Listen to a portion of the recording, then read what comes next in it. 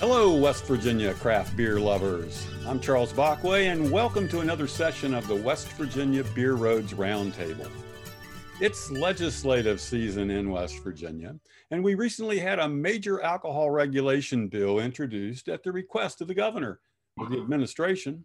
So, to follow up on this, we're getting our legislative roundtable crew back together today. Let me introduce them now. First is Jeff McKay. Jeff is proprietor of the Summit Beer Station in Huntington, certainly one of the state's premier craft beer bars. And he's also beverage director for the Rails and Ales Craft Beer Festival in Huntington. And Jeff, welcome back to West Virginia Beer Roads Roundtable. Yeah, thanks for having me, Charles. Okay. Next, we've got Matt Kwasniewski. Matt is president and head of brewing for Big Timber Brewing Company in Elkins, West Virginia, which is certainly also, it's one of West Virginia's premier and largest breweries. Matt, welcome back to the roundtable. Thank you, Charles. And Chuck Johnson is with us again. Chuck is a Charleston-based attorney with Frost Brown Todd Law Firm. He's done legislative advocacy work in the area of beverage alcohol regulation. Chuck, welcome back. Happy to be here. And also we have Rob Abston, regular on the roundtable. Rob, welcome. How you doing? Good, good. You know, this piece of legislation, which is called Senate Bill 299, I believe, you know, it seems to take a number of the provisions that were kind of temporary. They were in the emergency regulations related to COVID pandemic that the governor put into effect last spring, I guess, and summer maybe. But now it puts these into law, or it would put these into law, but it also does so much more. Man, there's just like a menu of all kinds of things in here, and I don't know exactly where they all came from. You know, I'm really curious as to the origin of this bill. Jeff McKay, I'll start asking you, did this come out of the administration, or was it, you know, put together by some outside groups? Yeah, my understanding is that the governor's office reached out to leadership in both sides of the legislature. And through that, the Hospitality Association, who also worked on the last few executive orders that helped out bars and restaurants, was involved in this. And my guess is that they wrote the lion's share of this bill. And I was glad to see them involved again, because we have certainly a shortage of associations and special interest groups to help us. Anyone else have anything to add to that, or any information on it? I do. Not as to the origin, but the ideas. If you remember in the Farm to Bottle Summit we had in December, I mean, this was the legislative wish list. With the industry getting together and having ideas as a result of COVID, there was a lot of ideas shared, and these ideas have now come to fruition with the bill. So we're happy to see it. Well, to cover the significance of it, I'd like to kind of break it into some of the sections and topics that are kind of naturally flow together within it. It'd make more sense and probably easier for people to follow if we break it up into kind of congruent sections, or whatever you want to call it. And I want to start with the part that affects our on-premise licensees, which a lot of this bill certainly does, and what we really, known as our bars and restaurants and private clubs. And for this part, I want to start with Jeff McKay. So Jeff, give me your highlights on the bill as it affects bars and restaurants. I think that the overall theme for how they attempted to help bars and restaurants is to kind of shave away some of the regressive policies that we've had to deal with over the years. One of the more notable being complimentary samples of alcohol. And I think that's one small thing that can impact your sales immensely, in that you can convince somebody to purchase a beverage or buy a growler simply from that taste, which for the past several years has not been legal for whatever silly reason.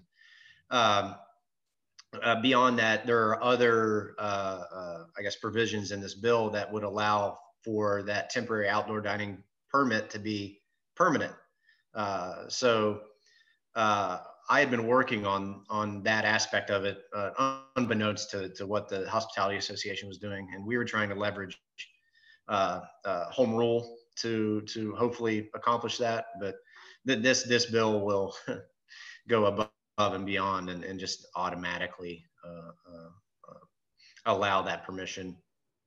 Um, and related to that, I've been in contact with some of the delegates involved in that committee, and we're trying to expand that provision to allow cities and municipalities to decide how they enforce that, so that it's not just some blanket enforcement from Charleston. I mean, the needs of Huntington are much different than the needs of someplace like Ravenswood, you know. So I think that that's one big thing that we have to leverage. And in addition to that, there's also a provision that allows for a non-contiguous dining area, which has been a huge hurdle for me in particular at Summit, because I don't have space for a contiguous sidewalk seating. So this would allow us possibly to be on the opposite side of the sidewalk, which they allowed us temporarily, but we're going to refuse us permanently. Let me ask you this, Jeff. If yeah, are the way is the way that it's written in there currently, with the kind of amount of food or any of that kind of stuff, or how they have food, is that okay with you as a bar and restaurant owner? No, no, not at all. So I'm pulling up some text chains here to go over what we've been discussing within that committee. One of the other, the food issue is something that needs to go entirely, and that does deal with the home delivery and the to-go sales of cocktails and liquor. They want a $15 food purchase, either to go or within the restaurant itself that you've already consumed yourself. Nobody is going to take advantage of that, I don't think. And if they do, they're going to find a workaround for it. And it talks about the fact that the liquor drinks and cocktails and wine has to be in a sealed container. How do you seal up? I mean, is it clear to you how you would seal up a cocktail? Yeah, I think that's simple. That I can't remember what the company is, but it's called a Twisty Crowler. We use it. And it's a sealable crowler that has some sort of oxygen absorbing liner on the inside that saves whatever beverage that's in it. And you can have a growler just like you do a beer growler or a wine growler. Yeah. No, we're talking about a cocktail though. You know, it's like an 8-ounce drink.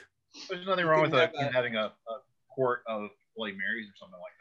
Yeah. Well, this bill would allow for wine and cider growlers as well. So it's not even just right. Sealed containers of cocktails. Matt Kwasniewski, let me bring you into this conversation. All the breweries have tap rooms pretty much, and there are also restaurants, and a lot of them have liquor licenses too, and things like that. What's your all's reaction to those kind of things that Jeff was just talking about?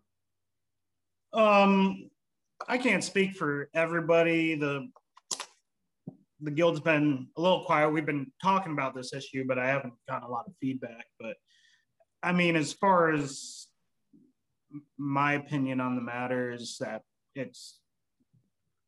all this is good for us. Maybe not, you know, if you can sell craft cocktails, well, then you might not be buying a growler of beer, but it's not going to make that big of a difference. And, you know, craft beer is created on bringing variety to the beer scene. So I think variety in all alcoholic drinks is good. It's good for the state. Definitely good for bars and restaurants, which need more help than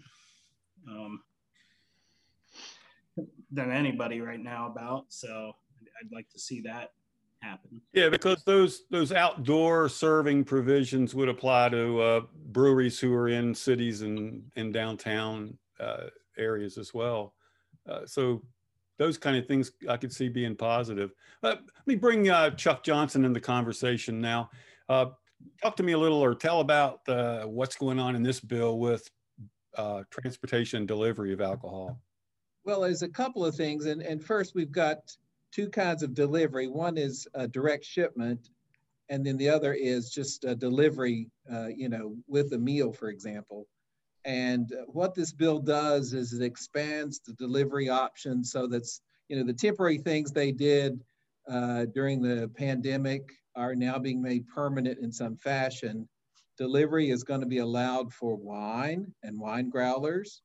It's going to be allowed for what they are calling a craft cocktail growler.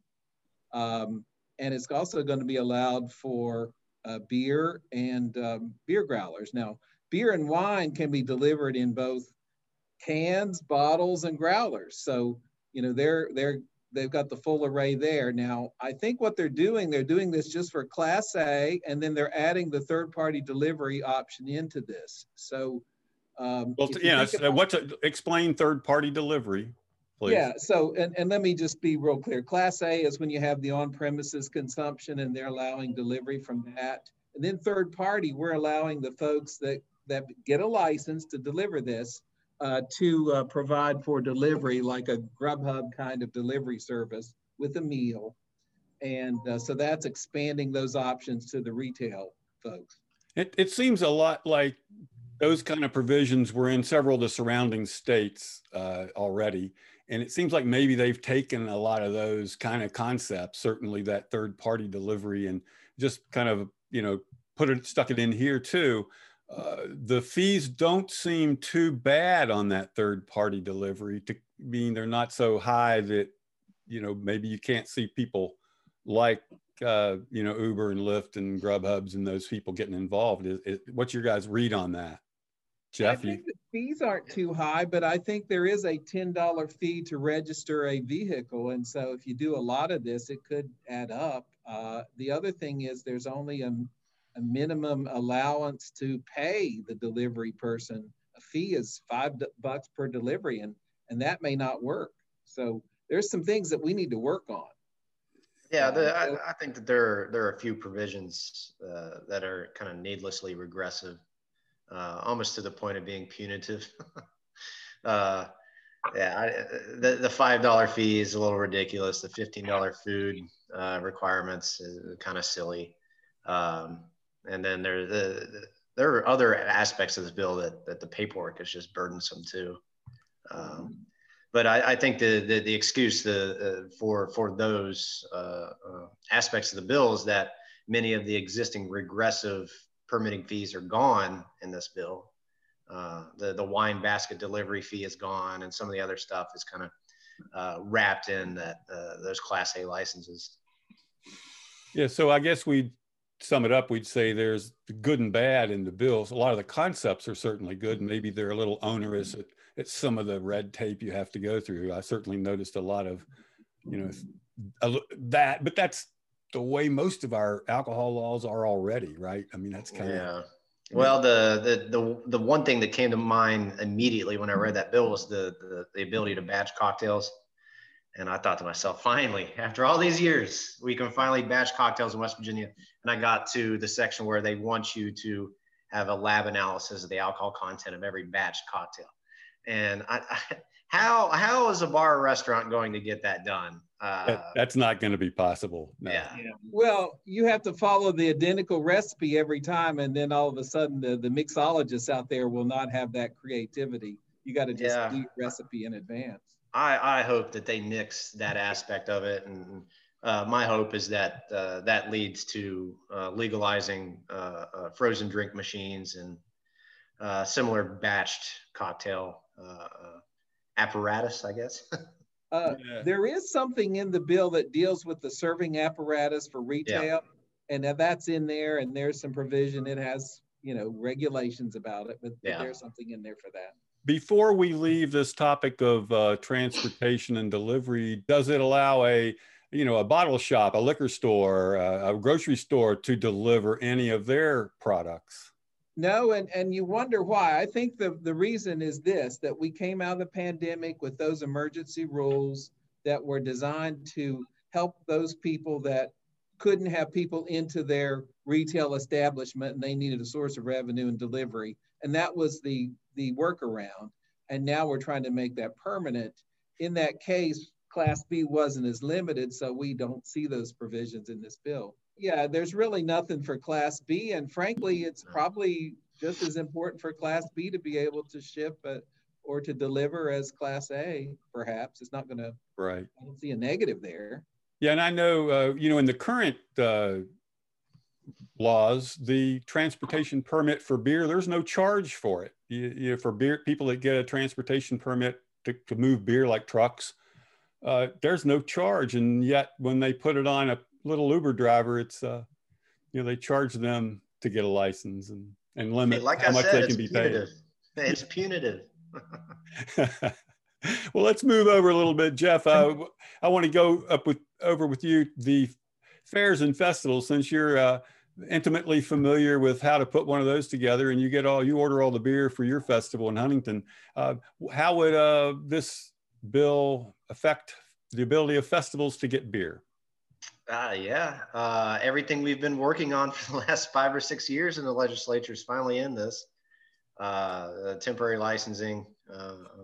And let me preface this by saying that all of this is in there for better or for worse. This is not everything's ideal, but temporary license that we've been trying to get through the legislature for I don't know how long, that's been shot down numerous times, would allow us to essentially court breweries to enter the market here in West Virginia and be able to hit the festival circuit for a certain amount of time and offer their product, meaning that we could have the Rheingeist come in with a temporary permit and be able to, or Rob saying no. Rheingeist makes more than 25,000 barrels a year. Oh, well, that's true. Let's say 6 cents. Say Jackie O's and Athens. Jackie O's. Jackie O's. Yeah. So, Well, and I think beyond that temporary permit, there's also a provision for beer sales at festivals. Is that correct? There is, but it's just on premises. So it's like you can consume it at the festival, but not take it off.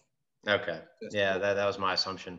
So there's also a provision, I think, in this bill about home brewers or non-licensed brewers, they call them, which would include a home brewer, I would think. Is that the way you read it?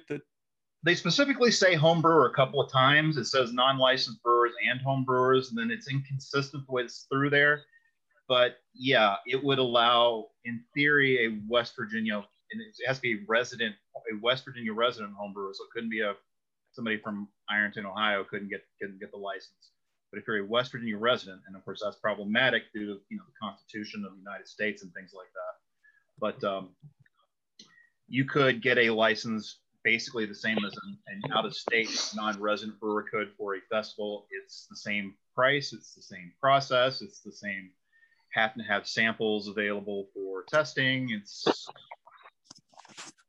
pretty onerous, but you could do it.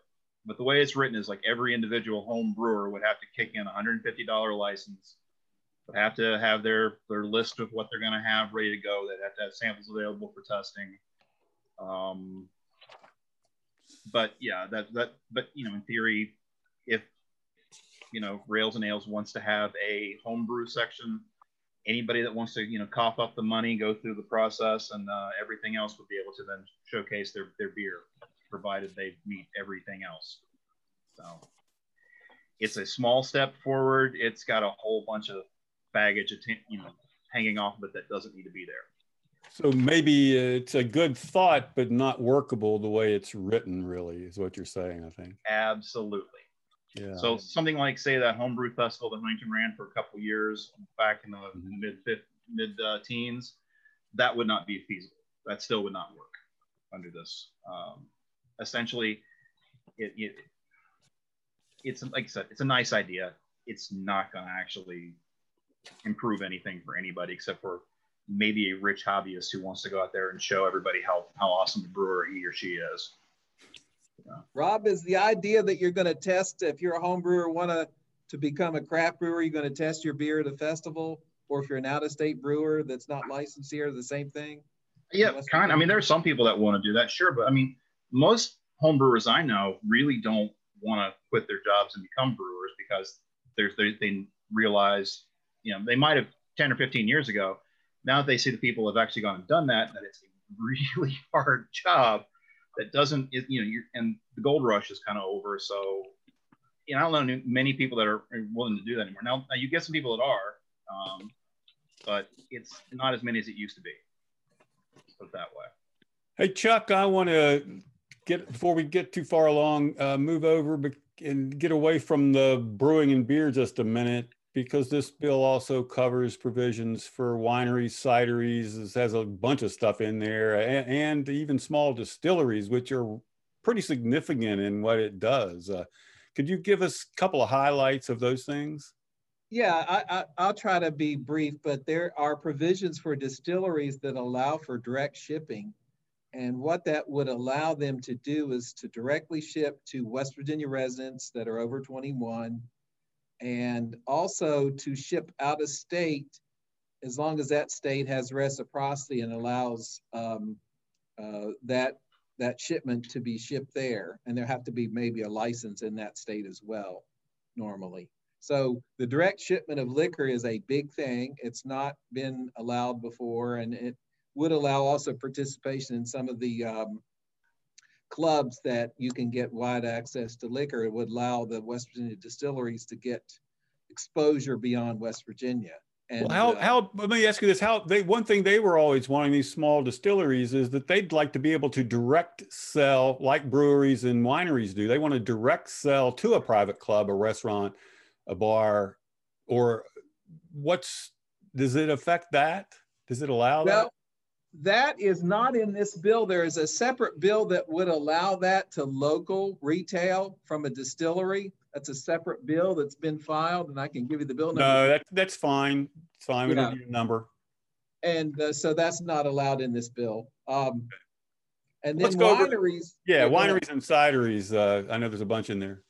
Yeah, they can now have off-premises sale of wine growlers, and they have always had the ability to direct ship. So that's preserved, and that's sort of the model for the other shipments. There's no direct shipment for beer, but they do.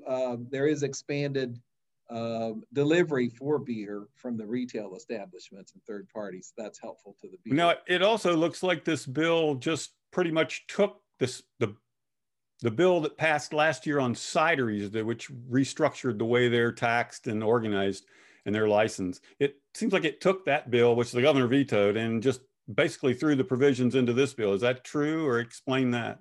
Well, it's partially true. What they did is they pulled the hard cider bill into this, but they fixed the tax provisions that were possibly the reason for the veto. So they fixed how that is being taxed.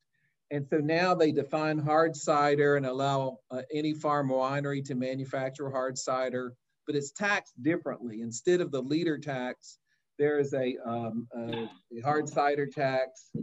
It does allow for the credit for the federal excise tax to be a credit against the West Virginia hard cider tax.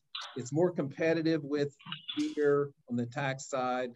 And they also have some ability to promote the growth of cider, apples, and pears in West Virginia on the agricultural side. So it's a pretty progressive bill, but they fixed the tax issues. Okay, does anyone else have a comment on the cideries and distilleries sections or parts? One thing that they did provide, and it's repeated multiple times, is that now distilleries, wineries, cideries, and breweries can all be operated by the same owners, and from what I understand, in the same location. So, which was something that held back breweries from doing cider or vice versa. So, not that I think anybody was really pressing for that. Like, they wanted to do it. It was something that we were always kind of curious, just to do something for, like, it'd be a good gluten-free option in the tap room or whatnot, but I couldn't put apples in my fermenter without making it 51% grain. So they had a bill last year that some people thought it said that breweries could manufacture, could distill, but the ABCA interpreted that to not include the brew pubs. And so that may be fixed here. I'm hoping it is. We might want to see what their interpretation is. Yeah, Matt, would you cover a few things maybe that aren't in this bill, a couple provisions that some of the brewers would like to see? Yeah, I know that a lot of the breweries would definitely like to see direct shipment, whether it be in out of state only, but you know, the goal would be anywhere that allows it. And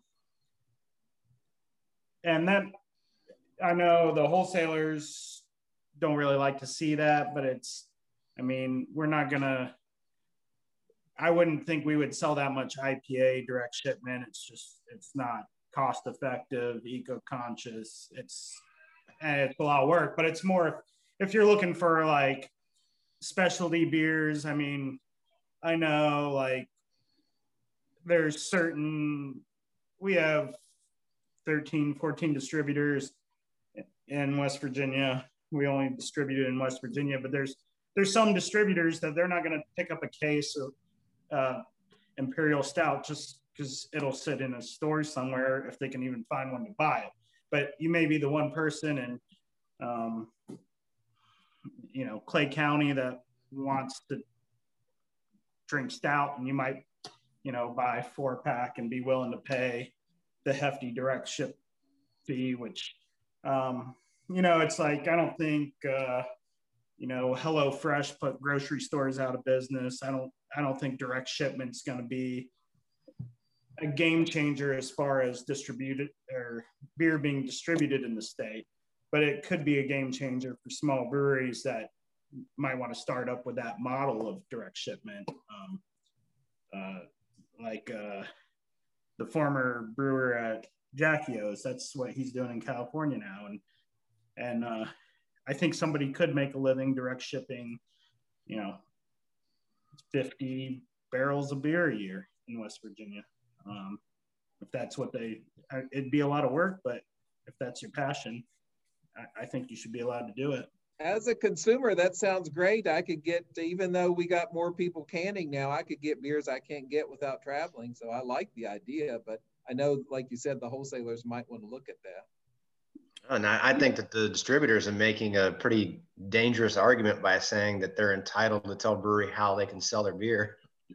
I just, for the life of me, I don't understand why they would tell Matt, you cannot sell your product to somebody because we have the rights to it. I think it's, they got over wine shipment. They got over the growler bill. They can get over this too, as far as I'm concerned. Yeah. I mean, honestly, I think a big thing is we've had a track record as a guild, as an industry, to be reactionary to these bills. We haven't been really good about, you know, presenting a bill to the Senate. And if we were to actually get the guild together, which it's been discussed a lot, but to get a bill drafted up, you know, take it to wholesalers union, get their okay on it, instead of, you know, it hits the Senate floor and when it comes out of the dark on either side, everybody gets defensive. But we're all in the same industry. We all need each other to survive. So it'd be nice to open up and, you know, promote more freedoms to make West Virginia a better place to start a brewery. And that would encourage growth on the economic side. And I think that would make, you know, the macro argument happy. But the other thing we were talking about, allowing wineries, distilleries, and breweries to have the same license. So that's in this. That's good. Matt, do you think it'd be a good compromise if we just allowed out-of-state direct shipment at first and see if that worked? Yeah, I mean, I think that'd be a great compromise.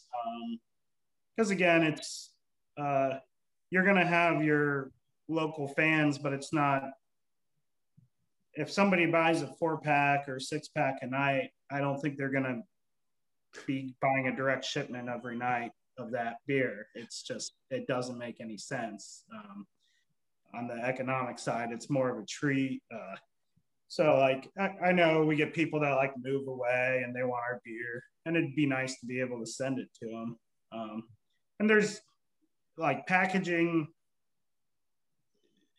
when you look at it, like distributors are good at what they do.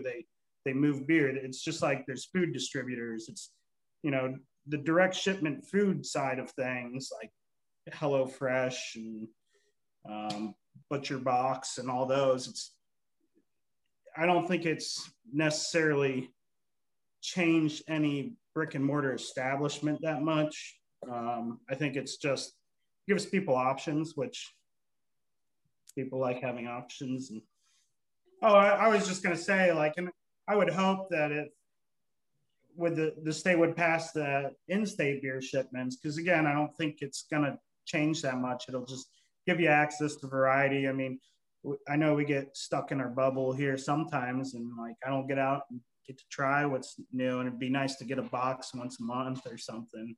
And it's not going to be a huge dent as far as what's going on in distribution, but it would create more money for the state.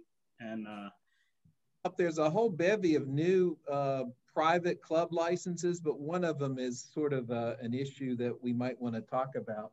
We've got all these private tennis club licenses and wedding barns and private club bars now and restaurants and caterer.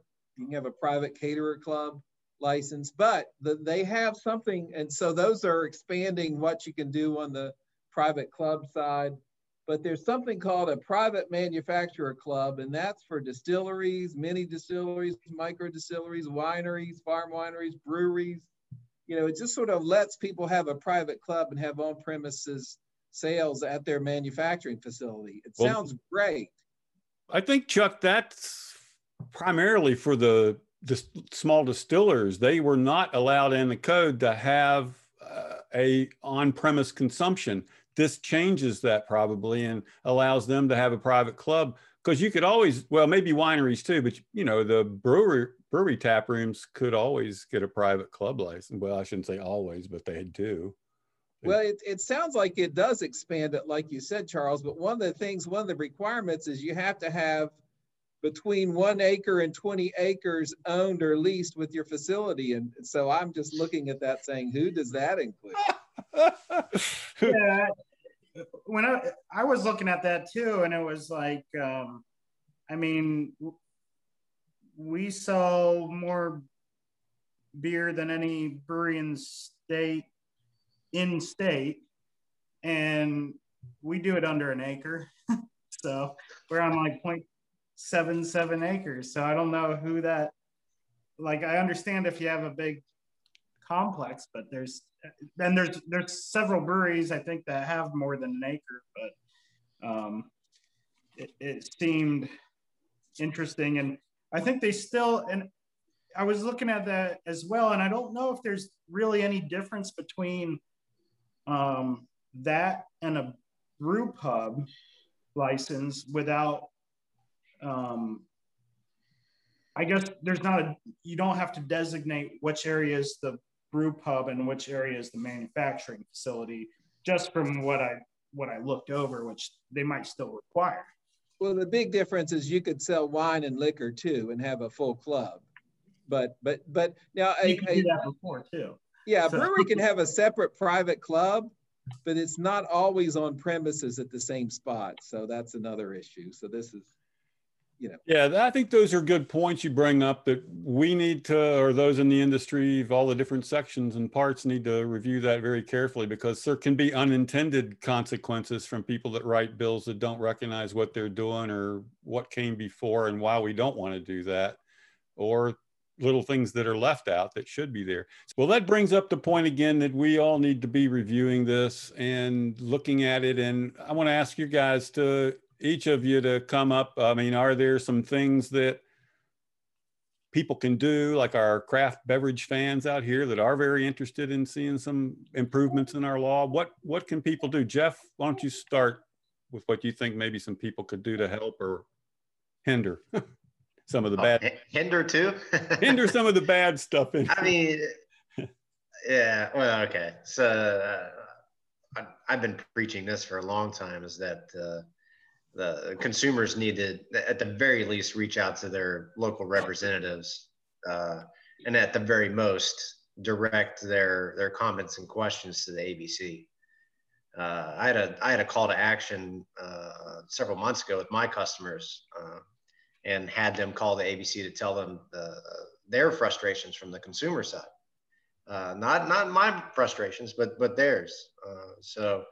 I think that, and I've spoke with a couple other delegates that if we want to gain traction with things like this, we need to have kind of that people-powered motivation behind it, a la the way that medical marijuana was passed in West Virginia. So I think that consumers need to have their voices be known.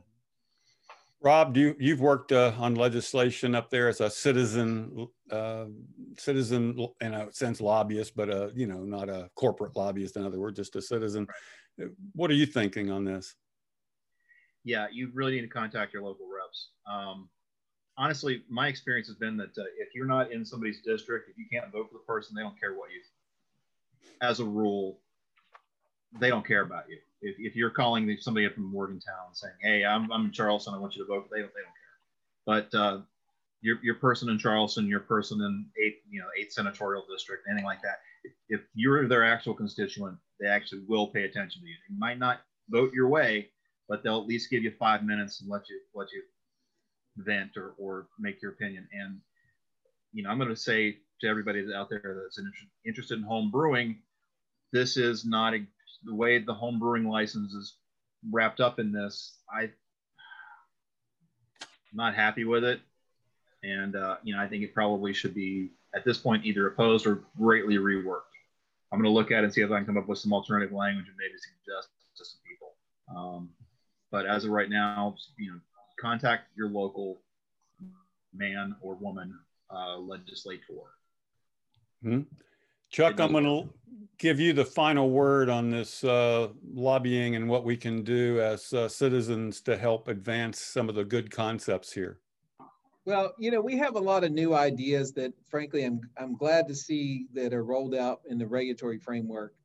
Direct shipping and delivery, having some parity, off-premises dining, expansion of the kind of delivery and growlers for wine, growlers for craft cocktails. And so we need to try to preserve the best parts of this bill and build upon it.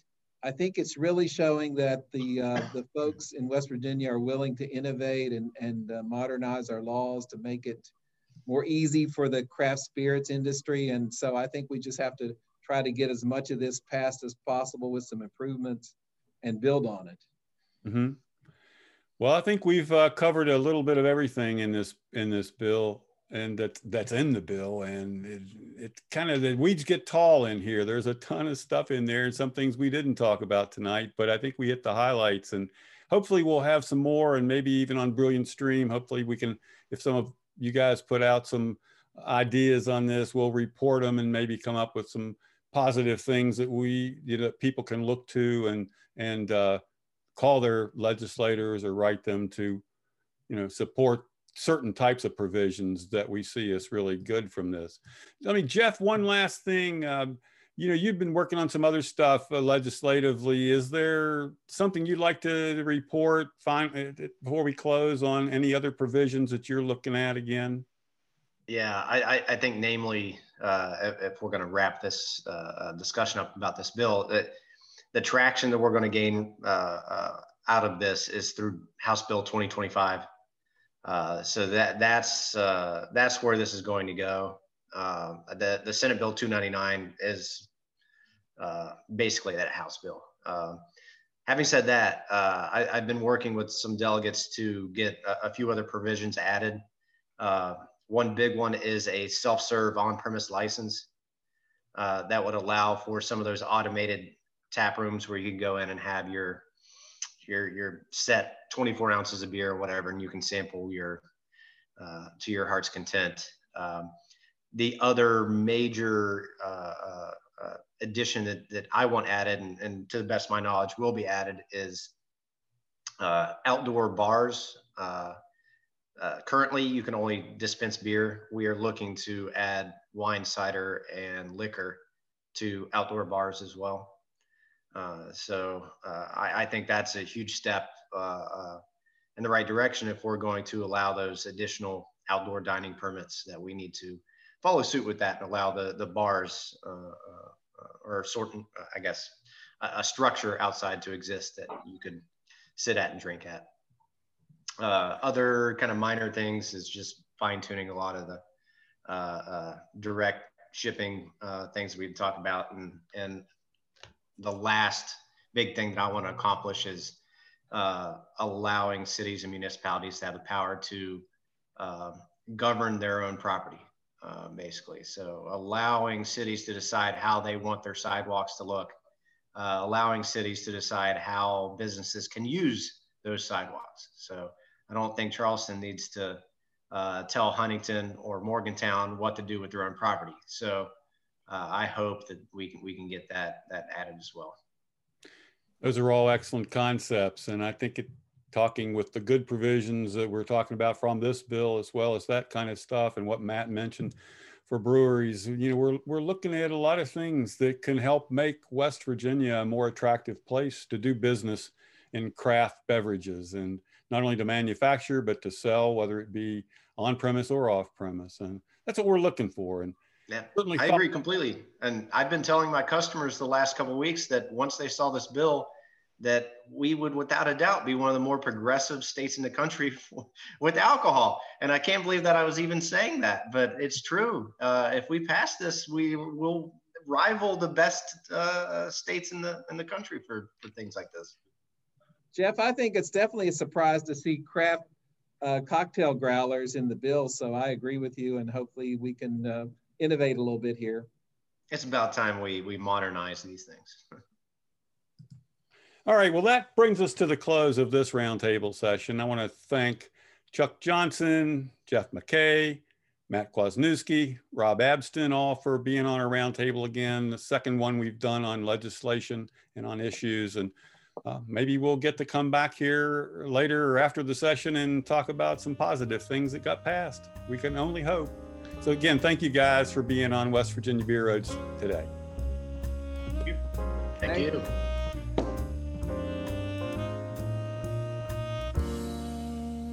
West Virginia Beer Roads is a production of BrilliantStream.com.